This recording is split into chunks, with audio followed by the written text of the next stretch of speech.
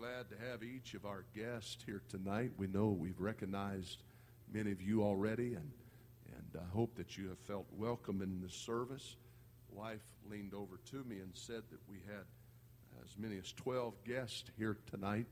I'm very thankful for each of you that are here, and we're praying that the Lord would minister to you in this special service. Praise God.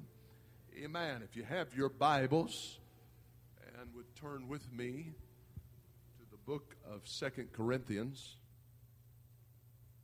Book of 2 Corinthians, chapter number 1. 2 Corinthians, chapter number 1.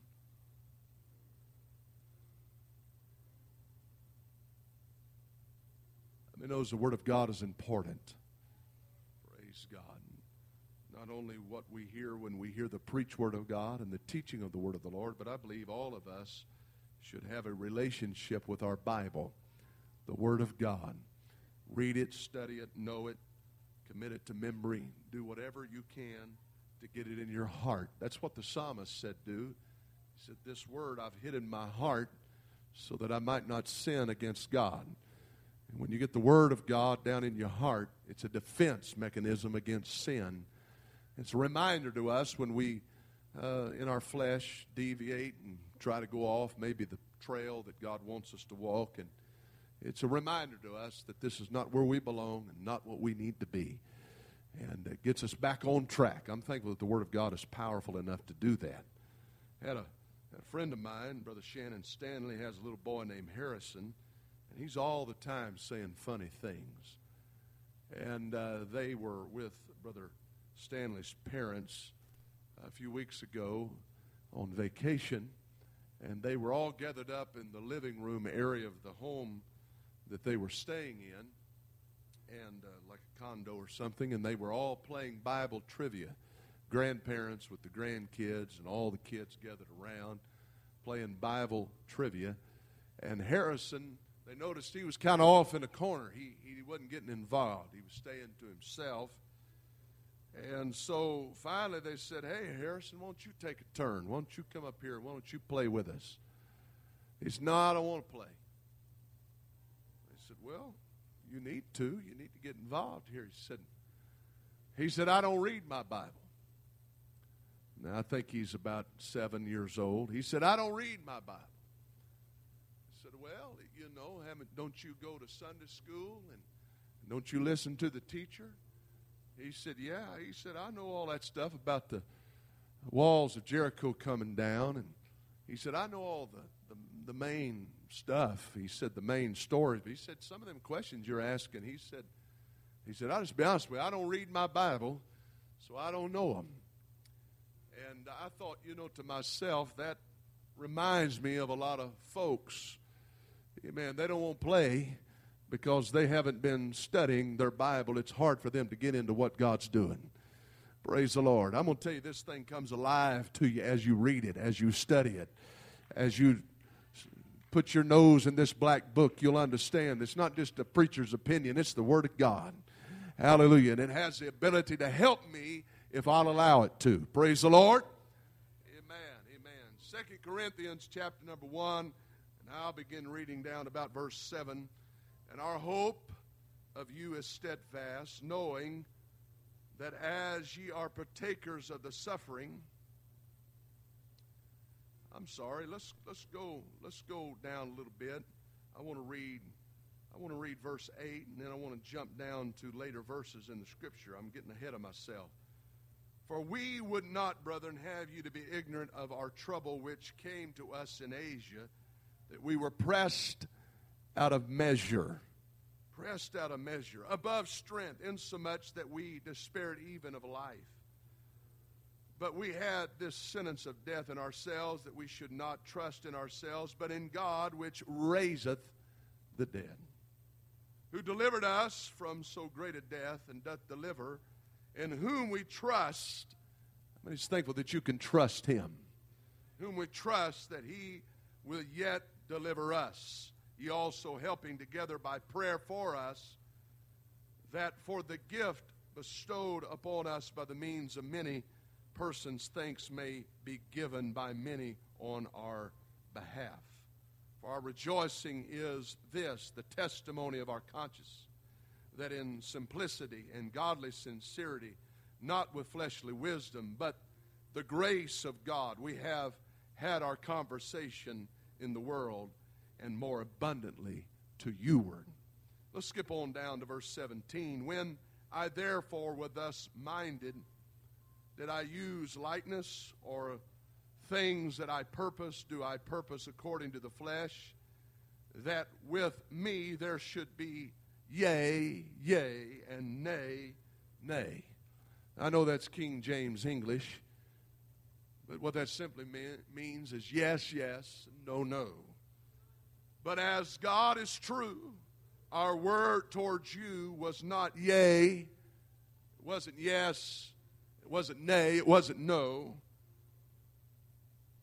For the Son of God, Jesus Christ, who was preached among you by us, even by me and Silvanus and Timotheus, was not yea and nay, but in him was, and everybody say, yea, yes. For all the promises, everybody say all the promises. All the promises of God in him are yea, and in him, amen, unto the glory of God by us. I want you to pay particular notice to 20. For all the promises of God in him are yes. And I want to preach for just a little while tonight from this subject. The power is in the yes. The power is in the yes. Would you lift up your hands one more good time here tonight? And let's pray that the Lord would help us in the remainder of this service, would anoint and bless and have his way. Would you pray fervently? Come on, lift up your voice, Landmark, and let's talk to God. Dear Lord, we need you tonight. We need the touch of your Spirit. We pray, God, for your help, your strength, your anointing, the power of the Holy Ghost to move in this place in the continuation of this service this evening. We desire you and your will to be done in Jesus' name. Clap your hands to the Lord. Give him thanks and praise. Praise God. Thank you for standing. You may be seated. The power is in the yes. I don't know if your mind works this way or you think on things of this nature, but have you ever thought about what might be the hardest word in the English language? Or what the hardest word is? What is the hardest word to say? Now, I'm not just talking about the hardest word to pronounce, but the hardest word to say. What word in the Bible, or out of it for that matter, is the most difficult for us to say? Now, you have to admit that there are some names in your Bible that are challenging for you to pronounce. Some places are challenging for you to pronounce. Even us preachers sometimes get our tongue twisted around our eye teeth trying to pronounce some of these names in the Scripture. And if you were honest, and I suppose since we're at church you would be, you'd have to admit there's been times when reading your Bible that you've looked at some of these names when you're perhaps reading down through these long lineages and these passages that are such like cause beget a nub, and so-and-so beget so-and-so, and these names are multi-syllable names that don't really make any good sense to us in the English language. And you've read through these passages, and you've nodded, and you kind of skim read, and you got down there to the bottom of it, and you said, glory to God, that's over with, and you continue to read on. Some of these names are just hard for us to pronounce, and words that are hard for us to pronounce. I like to listen to Alexander Scourby sometimes read the Bible because, Alexander, he can get it right. I mean, he can pronounce these words. I don't know what school Alexander went to, but he's a smart fella, and it helps me in the enunciation of these words. I remember in Bible school, when I was just a Bible school student, back me and Abraham Lincoln was in school together. And I remember one of the classes that we had was a homiletical class, and we were asked to preach. And then at the school that I attended in California, they had what they had a landmark conference every year, sort of like different conferences that we know of back here. But this was a regional conference that this church hosted. It was called Landmark, and preachers would come in from all over the country, all over the world for that matter, and preach. And that was just a highlight of the year, and we all would go to the services, be blessed by the services and the fellowship of people from all over the world. And it was a big deal. It was something that was looked forward to. But previous to that, there in the Stockton church, they would have what they called Student Landmark for the students, the Bible school students, to have their day. And I remember all of us that were theological understudies there. We were majoring in theology, and we were aspiring to be preachers. This was a time for us to look forward to, and we didn't really know who was going to be invited to preach on that day. Student Landmark. They would have several of us preach, and it was an interesting time because you only got about 5 minutes to 6 minutes to preach.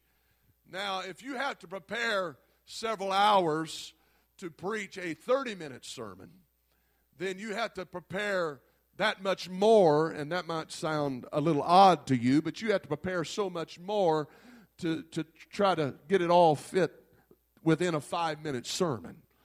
And Bible school students, you'd be surprised, it was hard for them.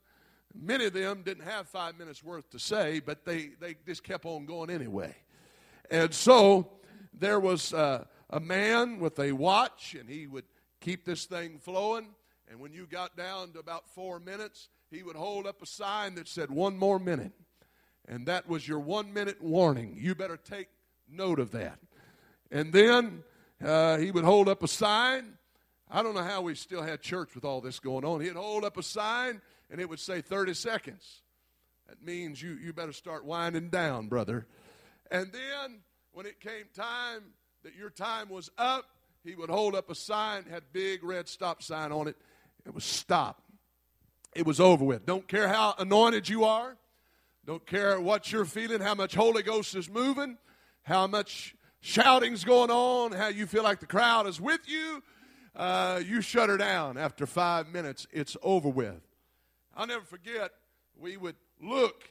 They would put the list on the wall in the student center of who was going to preach. And I'll never forget, they come to me and they said, "Hey, Jason, your name is on that list." I said, "You got to be kidding." I said, "I never spoke before that many people."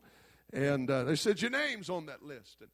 And I went over there. Sure enough, it was on there. Man, we was sweating. We was praying more than we had ever prayed, all of us guys, that our name was on that list. But I had a good friend of mine named Mickey, and his name happened to be on the list. He was an upperclassman.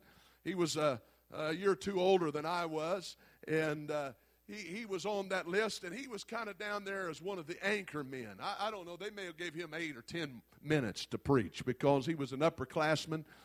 And I'll never forget, this was going to be the first time I was going to hear my friend preach. And he got up and he chose probably the most difficult name in the Old Testament to preach on. Mephibosheth. Now that was Jonathan's son, Saul's grandson. And he started out with his message on Mephibosheth. And bless his pea-picking heart, he could never pronounce it. I don't care how many times. You know he had preached this sermon in the mirror a dozen times before he got up there. But he could not get it right to save his life in front of those hundreds of people that were out there. And here he is standing in probably one of the biggest, at that time, biggest venues in Pentecost, biggest church in Pentecost. And he is having a little trouble pronouncing that name because there's certain things in the Word of God that's hard for us to pronounce. But can I tell you that the hardest words are not those jaw-breaking, multiple syllable words that come to mind when you're thinking about the hardest words to say. I've heard more than one state that the hardest word in the Bible, and this is their opinion, is the word no. And granted, I admit that it's difficult sometimes for us to pucker up our lips and to pronounce that resolute word that seems so final, and that is the word no. Sometimes it's hard to say no. Sometimes it's hard to say no to certain people and to certain things. I don't ever want to underestimate the importance of saying no. In fact, you will never be successful living for God unless you learn how to say no to some things in life. Come on now, help me preach a little bit. I'm not going to be long tonight, but I'm just going to preach what I feel. I've been feeling this on my heart for the last several days. If you're going to live for God, you're going to have to learn how to say no. If you're going to be effective and successful in your relationship with the Lord, you're going to have to learn how to say no to the devil. You're going to have to learn how to say no to your flesh. You're going to have to learn how to say no to carnality that is around you. Can you say praise the Lord? When Moses came down from that mountain, he brought with him 10 commandments. And all but just 2 of those 10, 8 of them had a form of this word no at the beginning. They said, thou shalt not. Thou shalt not. So you cannot ignore the negative of this Word of God and the negative part. You know, every battery has a positive and a negative post that produces power, and they working together produce power. And as sure as there's a positive message, and as sure as there is a positive and an affirmative word in the Bible and a message that is positive in the Word of God, there is also that part of us that has to be disciplined to say no. You cannot ignore the no. Paul had a similar list that he wrote in 1 Corinthians chapter 6 and verse 9. He said, know ye not that the unrighteous shall not inherit the kingdom of God? Be not deceived, neither fornicators, nor adulterers. I used to call that word idolaters. Didn't understand that one. It was hard for me to say. Nor adulterers, nor effeminate, nor abusers of themselves with mankind, nor thieves, nor covetous, nor drunkards, nor revilers, nor extortioners shall inherit the kingdom of God. The apostle is teaching here that if you're going to make heaven, if you're going to inherit the kingdom of God, if you're going to be saved, you're going to have to learn how to say no. You're going to have to get some backbone about you. You're going to have to plant your feet and take a stand at some point, and I dare say many times in life, you're going to have to take a stand and be willing to say no. In order to live righteously, in order to please God, in order to receive His blessings, you've got to learn how to say no.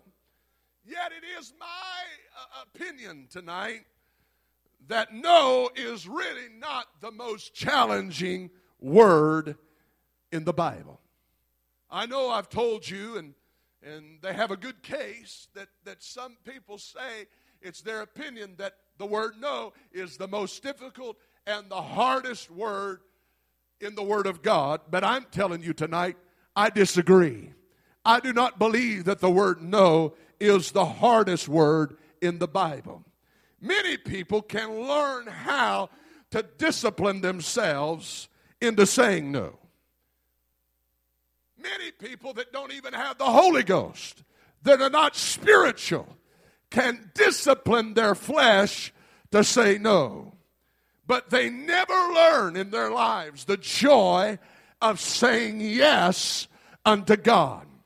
It's easier sometimes to say no to the devil than it is to say yes to God. Now, I don't expect you to agree with that right now, but you just let me preach a little while and you'll understand what I'm talking about. I want to reaffirm that statement, that it's easier sometimes to say no to the devil than it is to say yes to God. I've seen people that had incredible discipline that were not righteous, that were sinners, that were ungodly, that did not live according to the Word of God, did not possess the power of the Holy Ghost, but they had disciplined themselves to do incredible feats. I don't know, I've not met many people. I think a few times I've met people that have ran a marathon. But that's an incredible thing to me, to think about somebody that can discipline their physical body to the point that they can run, 26.2 miles, and they can run. And they tell me, these that run this race all the time, they tell me that really it's the last 2 miles that is the most difficult. I've heard some of them write about it and talk about it, that the last 2 miles is the most difficult. I'm going to tell you, the first 2 miles is the most difficult for me. First 200 yards is the most difficult for me. But the last 2 miles, I'm going to tell you, if you can run 24.2 miles, you would think that you could get the last 2 out. But they say, really, that is the most difficult. Now, in the Boston Marathon, they have what is called Heartbreak Hill. I don't know, I think it's positioned towards the end of the race. But this is a breaking point for many people. It's not that it's just an entirely steep hill, but it's a grade that is positioned in a point in the race when you're already just about wrung out. And it's a long grade that goes for a long ways. And it's here that many people give up. And that's why it is called Heartbreak Hill. I'm going to tell you, the devil knows how to position opposition. He knows how to position his resistance, his attacks, his temptation at a strategic point in this race to try to get us to give up. He knows how to come against you in ways that he knows that you at that particular point would be susceptible to that attack. He's a study of our nature. Yes, he is.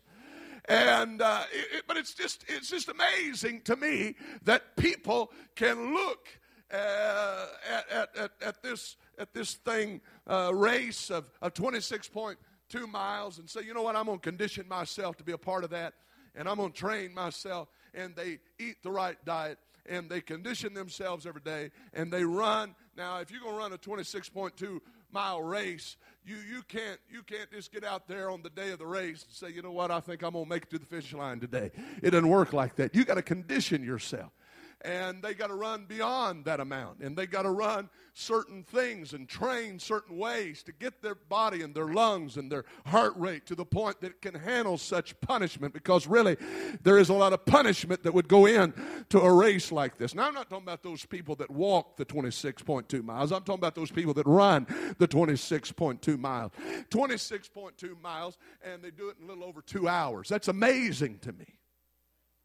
But then I got to reading about these people that are in what I think is called mega marathons, where it's over 100 miles that they have trained and conditioned themselves to run 100 miles without stopping. Now, they say there's certain tribes of people, certain places that they're genetically more conditioned for this, and they're used to this, and their people have been doing this for years. But they call these guys the ultra athletes, extreme athletes, and these men run over 100 miles. Men and women run over 100 miles without stopping. Woo! How would you like to run? How would you like to run to Little Rock and back? I know that's over 100 miles up there, but there's people that are able to do that. There's people that are able to accomplish that. Why? Because they have disciplined themselves.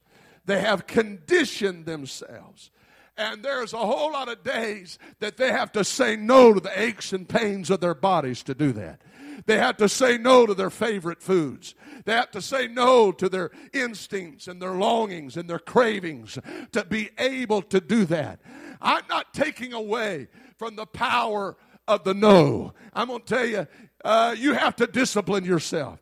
There's times when you don't feel like praying, you're going to have to pray. There's times you don't feel like worshiping, you're going to have to worship. There's times you don't even feel like coming to the house of God, but you drag your flesh in here because you know it's not up to the flesh, but your spirit man needs to be fed something. Your spirit man needs strength for tomorrow, so you better come to the house of the Lord. It takes discipline to do that, so I'm not taking away from that. But so many people have learned to discipline themselves in certain ways. They've learned how to deny themselves certain things. We know the scripture says that you got to deny yourself and take up the cross. But in that place of denial is where some people stop. Aren't you thankful that this life living for God is not just a place where you recycle at the altar repentance, repentance, repentance, repentance, and coming back, not ever having the power to overcome, not ever having the power to be victorious, not ever having the power to be free. I'm thankful that we can all repent. Most of us have to repent daily. Paul said, I die daily. That is a type of repentance when you die out. You have to die out to your will. You have to die out to your flesh. But I'm going to tell you, it's not just this altar and this place of repentance is not where you stop. But I'm thankful that's where it all starts. I'm thankful that's where it all begins, as an altar, at an altar of repentance. I'm thankful that's not the end of it. Some people, some denominations, and some churches, that's what they believe, that all you got to do is repent, and that's the end of it. But I'm thankful that's not the end of this. That's the beginning of this. This is not just a message of no. It's not just a message of denying your flesh. It's not just a message of disciplining yourself. But it's a message of saying yes unto God and saying, God, I need you in my life and I yield my life to you. Oh, come on, let's clap our hands and worship the Lord together.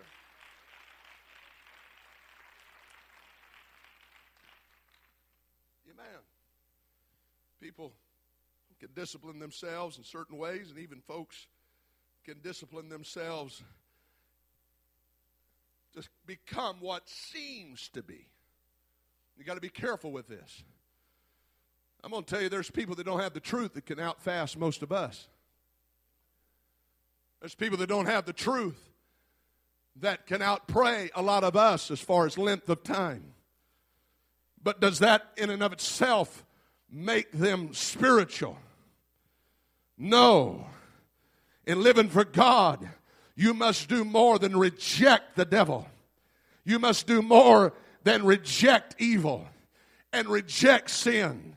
But somewhere along the way, you've got to learn to embrace God.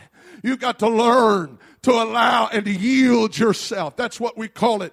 We call it yielding to God. You cannot receive anything from the Lord unless you yield yourself to receive it.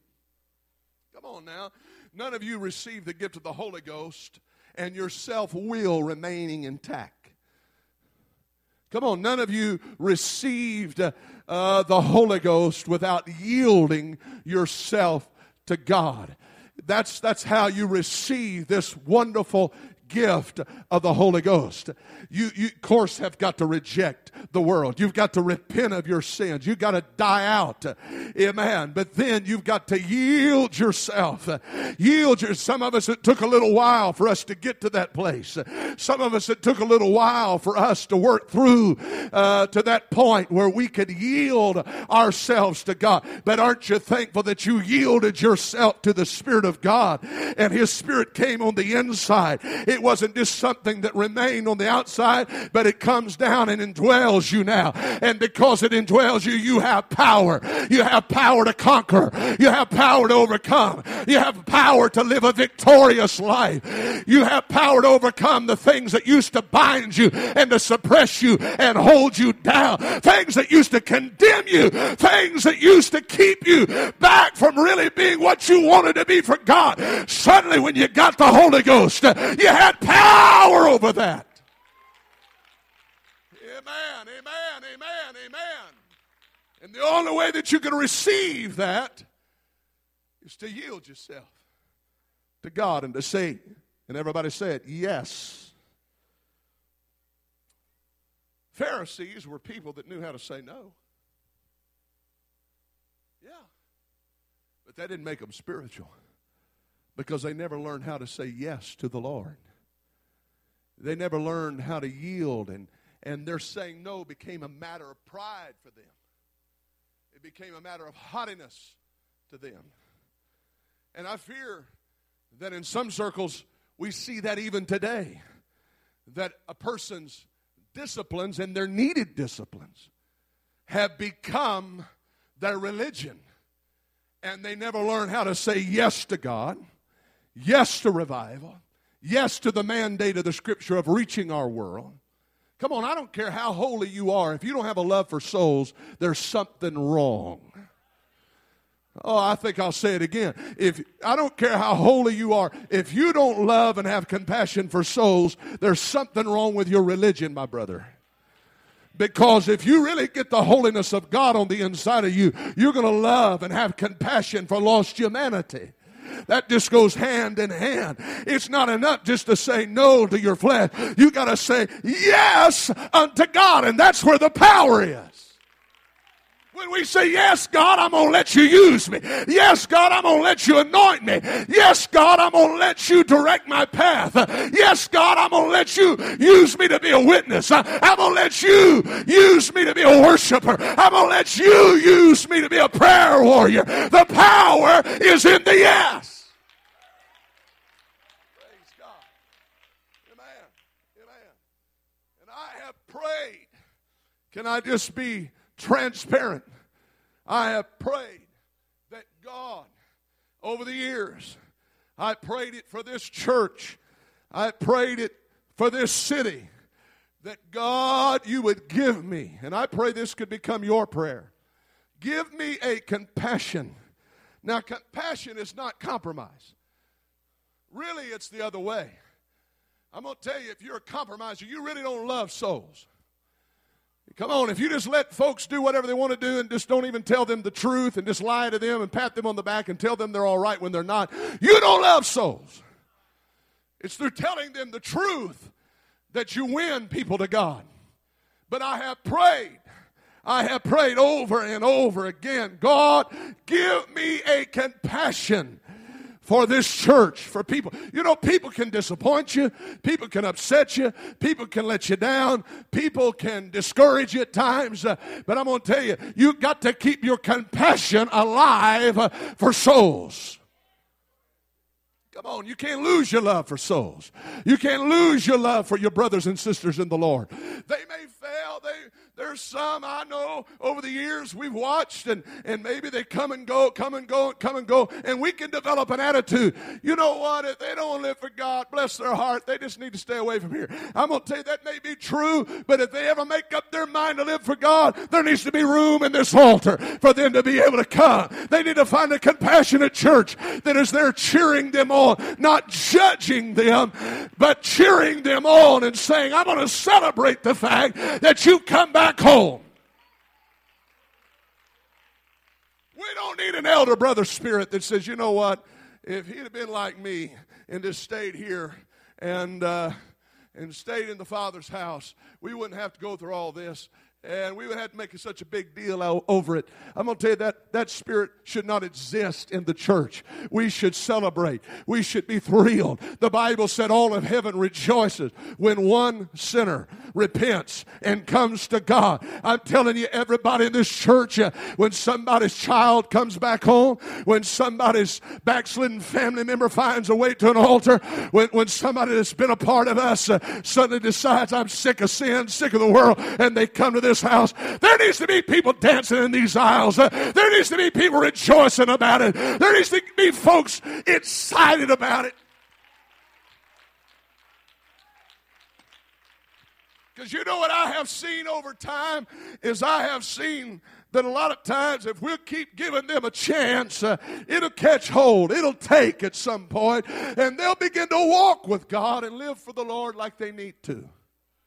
But if we cut them off before they ever get to that point or have that opportunity to really get what they need, then they'll never have that opportunity or chance to find God. I'm looking at people in this congregation tonight that is a fact with you. That is true with you. You kept coming back. You kept praying back through. And I don't know what happened, but in time it took. And suddenly you got what you needed. And you're living a victorious life today. And you're an integral part of this church right now because you just kept on coming and we kept on clearing a space for you and making room for you and praying for you. We didn't scratch you off a prayer list and you're here today. Oh, clap your hands to the Lord.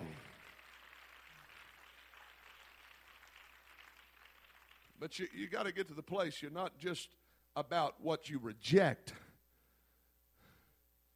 but you're able to say yes to the Lord. Luke 18:18.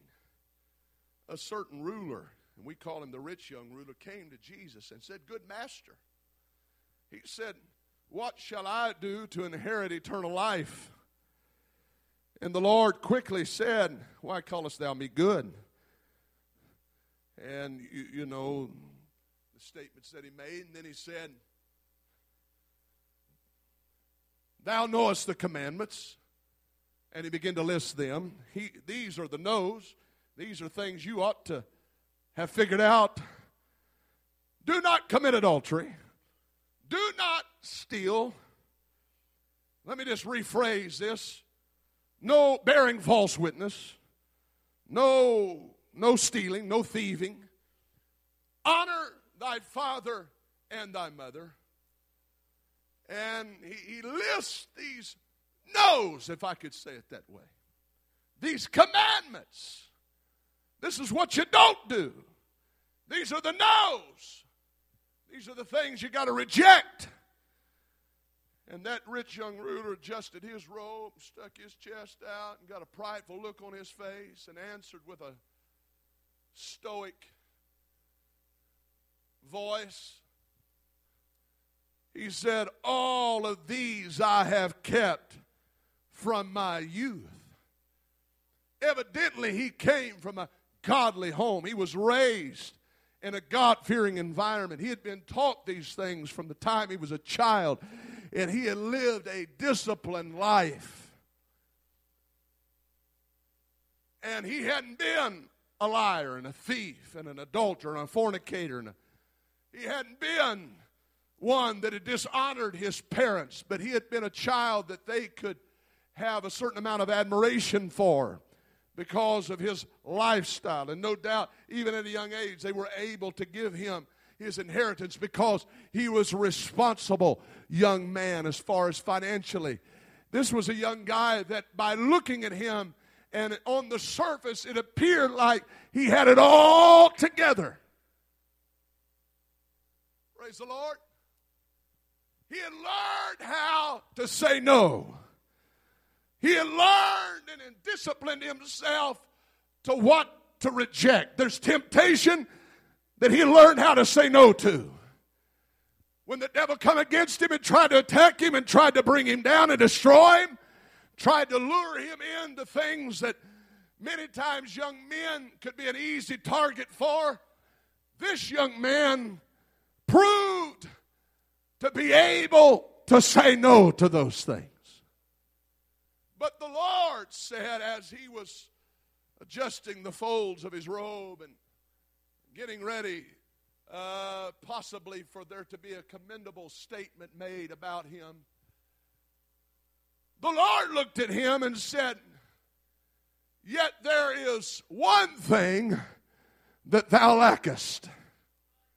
He said, "Sell all that belongs to you, give it to the poor, and come follow me." And this young man that knew how to say no could not say yes to the Lord. I'm telling you, sometimes it's easier to say no to the devil than it is to say yes to God. And I'm going to get it on down here where we're all living before it's over with. But it is hard for us sometimes to yield ourselves to be obedient to God and His will. It may be easy for us after we have decided and made the decision that we're going to commit and we're going to discipline ourselves in some way to say no to some of the urges of the flesh. We know the detriments of that. We know what that leads to and the destruction that is behind all of that. But we learn how to say no, but that's not the end of the matter. Somewhere you got to learn how to say yes to God. That's right. That's right. You can't just be someone that rejects certain things, but you've got to be one that in rejecting the world, you embrace the things of God. Let me give you another illustration. Luke 11:25. The Bible says, and Jesus told this story, and it perfectly illustrates what I'm talking about tonight. The Bible said, when the unclean spirit is gone out of a man, that spirit walketh through dry places, seeking rest. It goes away. It has to leave. Why? Because the owner of that house, and we know the house here is speaking about our soul, it's talking about our spiritual life, has evicted that spirit, has said, no, you cannot live here. You're a trespasser. You cannot exist here. You cannot find rest here any longer. I'm not going to allow you to live here anymore. You've got to go. I'm going to tell you, if you're going to live for God, you got to make some rearrangements in your life. You got to adjust some things in your life. You can't continue to have the same friends and the same influences and listen to the same things and watch the same things and go to the same places and still live for God. You got to empty your house, my brother. You got to kick some things out that are not of God. You got to tell that spirit, you got to go. No longer am I going to exist with you. No longer are we going to co-inhabit this place together. No longer is it going to be that way. But you got to go. I say no to you. I say no to the devil. I say no to those friends. I say no to those influences. I say no to that temptation. I say no to whatever it is that used to dominate my life. But it said that spirit's still out there lurking. It's still out there prowling around like a predator. How many knows that's what the devil is? He's a predator. He's looking again, like I said this morning, for an opening. He's looking for somebody that'll allow him to come back in. He's looking to find his residence and a place. He cannot survive and just live out there. He's got to have a host. He's got to have a place. You take a parasite, it's got to have a host. It cannot live on its own. It lives by being inside or dwelling on that host. And that's the way the devil is. He's a hitchhiker. He's a piggybacker. He's got to have a host like a parasite. He's gonna find somebody to get connected with, someone that'll allow him to come in. And he goes around and he takes his leisure, and finally he comes back to check on that same house that he used to inhabit. Have you ever noticed that houses that are left empty, they just self-destruct? I don't know what it is about it, but you let a house get vacant for any period of time, the shutters will go crooked. The grass, of course, will grow up. Paint starts crinkling up on the walls. Dust accumulates on everything. Leaks will start forming in the ceiling. I mean, it's incredible what happens. It's really fascinating to watch the deterioration of a home that is left vacant.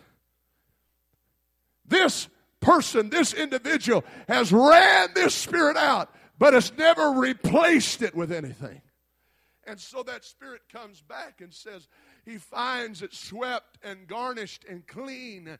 And he said, you know what? He's not replaced. He's not replaced me with anything. And so I'm going to take up residence here again.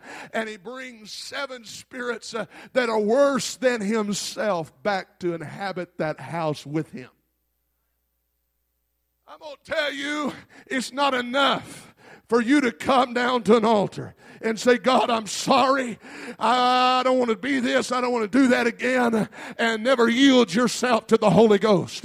Because if you sweep and garnish that house and you don't get a Spirit of God on the inside of you that gives you power to overcome sin, you're going to end up being worse than you were at your first state. You're going to find yourself recycling that evil over and over and over again. That's why it won't do for you just to come down here and say, God, I want to live for you. I want to confess my sin. I want to give my heart to you. I appreciate all the sincerity of those personal Savior folks. But if you want a personal Savior, you're going to have to be obedient to the gospel of Jesus Christ, which is repentance, water baptism in Jesus' name, and the infilling of the Holy Ghost. Because the devil loves an empty house. The devil's looking for a place where he can occupy. He's looking for that vacancy sign hanging in the window. But if you got God living on the inside, if you got the Spirit of the Lord inhabiting you, if you've been obedient to the gospel of Jesus Christ, there's no entry. There's no trespassing. He cannot cross that bloodline into your house. Come on, let's lift up our hands and worship the Lord right now.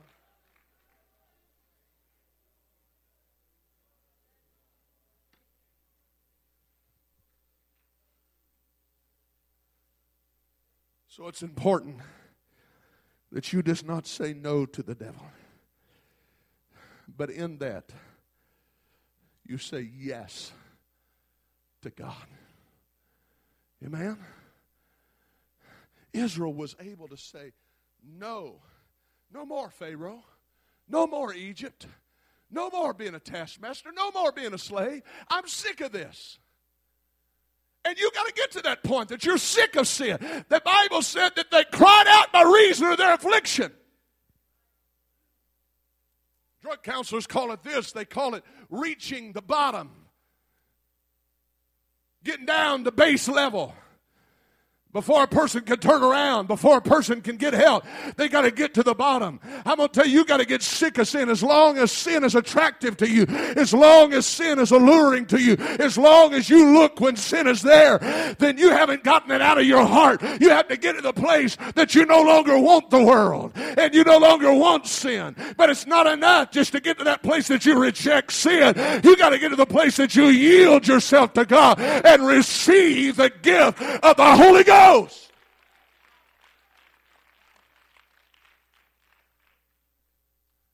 Because there's not one of us that in our flesh and in our own strength are able or have the ability to live above sin and be faithful to God without having the power of the Holy Ghost within us.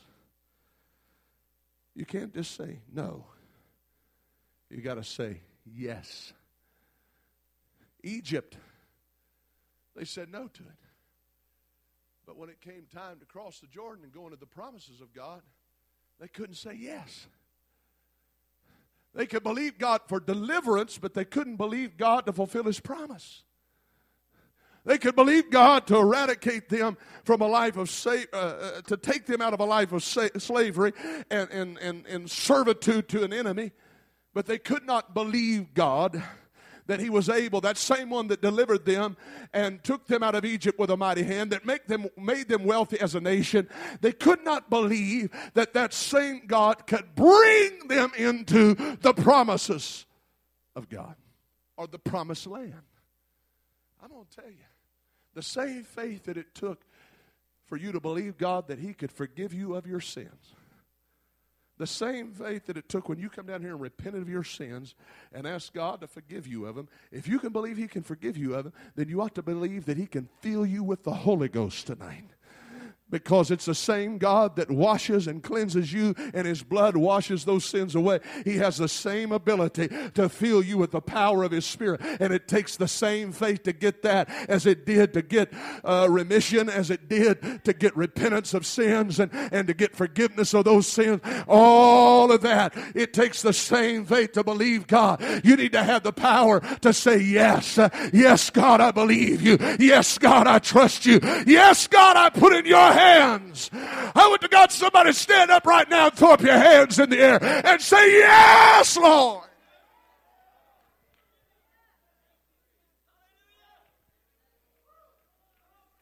Woo.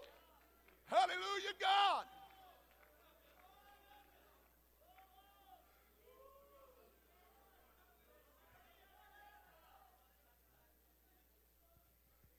I read it this morning, but let me read it again. And they tell me, theologians that I've studied say that this is the fulcrum. This is the center point. This is if you had to distill the book of Romans down to one chapter, if you had to exclude every other chapter and only keep one, which would it be? Which would carry the theme of the book? It would be this chapter, chapter 8. And what does it talk about? It talks about yielding to the Spirit and saying no to the flesh. Romans 8. There is therefore now, we read it this morning, condemnation to them which are in Christ Jesus, who walk not after the flesh, that have learned how to say no, that have learned how to deny their flesh, that have learned how to say, no, not me. I'm not going there. I'm not doing that. I'm not involving myself. You got to learn that discipline. But how do I do that? How can I continually say no to the devil? Is it because I've learned some kind of supernatural strength, or I've disciplined and conditioned myself to be able to do certain things? No, the only way I can really, truly do that, walk not after the flesh, is by walking, the second part of this verse, by walking after the Spirit. Only way I can deny and say no to this flesh is by yielding and saying yes to the Spirit of God. Only way I can say no to the devil is to continually say yes to God and be obedient to Him and His Word and continue to follow Him. And I'm going to tell you, every day in this journey, you're taking another step. When you're saying yes to God, you're taking another step. You're going a little further. You're becoming a little bit more committed. You're going a little further. We're all walking towards, we're all pilgrims and sojourners in this world and this earth. We're just passing through. This is all just temporal. There's nothing about this as an eternal thing, but we're all walking towards eternity one step at a time. And as we yield to Him one step at a time, as we allow Him to order our steps one step at a time, the steps of a righteous man are ordered of the Lord, and we keep on saying yes.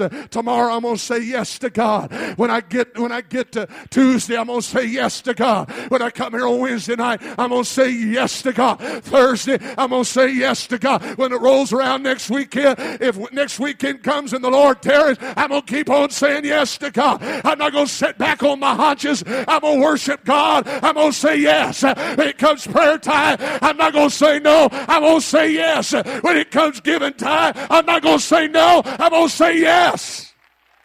Somebody say yes right now. Come on, let there be a shout ringing in this house. Yes! Woo! Clap your hands to the Lord.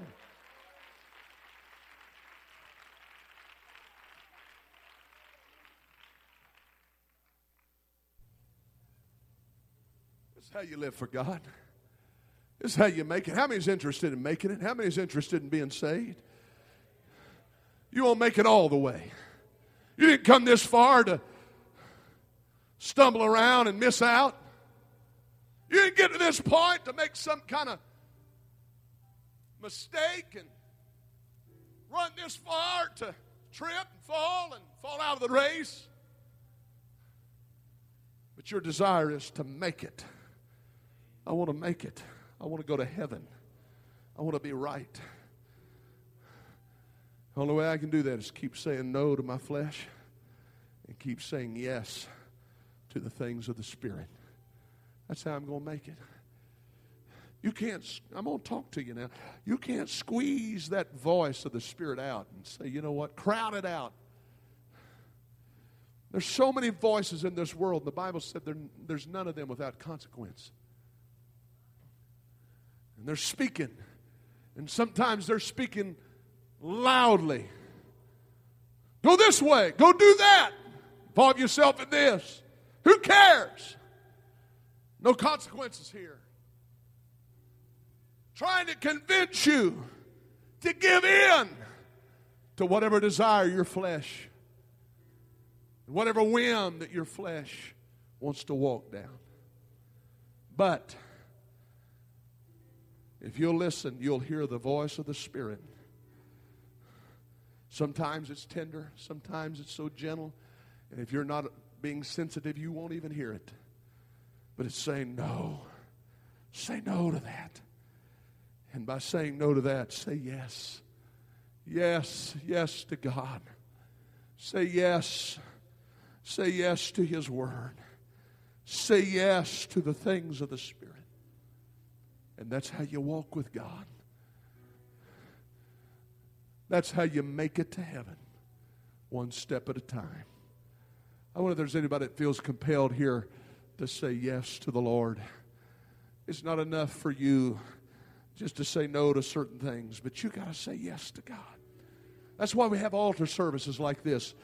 It's not about just us coming up here and affirming what was preached or what was said or what was taught, but this is an opportunity for you to say yes to the anointed Word of God that has went forth.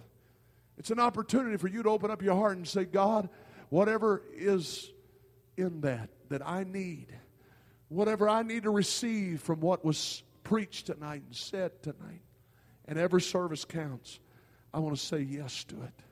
I don't want to be a person that says no. If you're a guest here tonight, there's urges and there's desires and there's conflicting emotions that go on even in a church service like this. You got a voice on this side saying, oh, that's not all that necessary. Talking about all that necessity of the Holy Ghost and Jesus' name baptism and all that requirement. And then there's a small voice that's speaking to you, saying, yeah, but if you'll just say yes to me, you'll understand it. I'll reveal it to you. I'll show you. I'll help you. Sometimes we stand in a service like this and we say, you know, man, you don't realize how much I got to overcome. You don't know what I'm going home to. You don't know the person I've been for the last 7, 8 years. You don't know all the things, all the friends, all the ties to the world. You know how you can overcome that? It's by saying yes to the Lord in a service just like this. And taking one step out of that pew and putting one foot out in front of another. And each time you take a step, what are you doing? You're saying yes, yes, yes. I believe that. I yield to that. I open up my heart to that. I say yes to that. And God comes in and He helps us. And no, I'm not going to say you're going to be an apostle in 2 weeks, but if you just keep saying yes to God, He's going to anoint you. He's going to bless you. He's going to favor your life. He's going to help you to overcome, and you're going to be what you need to be if you just keep on saying yes to God.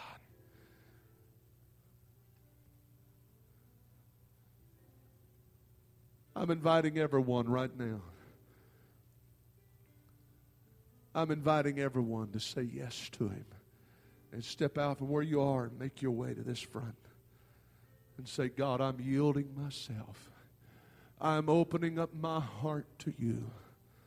I'm going to quit questioning. I'm going to quit trying to logically figure everything out, trying to brainstorm my way to an answer. God, I'm going to say yes to you. I may not understand everything that was preached tonight. I may not understand everything there is about the Spirit, but I'm going to say yes. Because I know that something about this is connecting with me. It's something about this word tonight that is touching a chord and striking a chord in my heart. And I just want to yield myself to the Lord. I want to yield myself to the Lord. That's why we raise our hands, as we're saying, yes, I surrender. I give my all. Everything I am, I yield to you. I wonder all across this altar area, people would raise their hands and say, God, I surrender everything. I yield everything.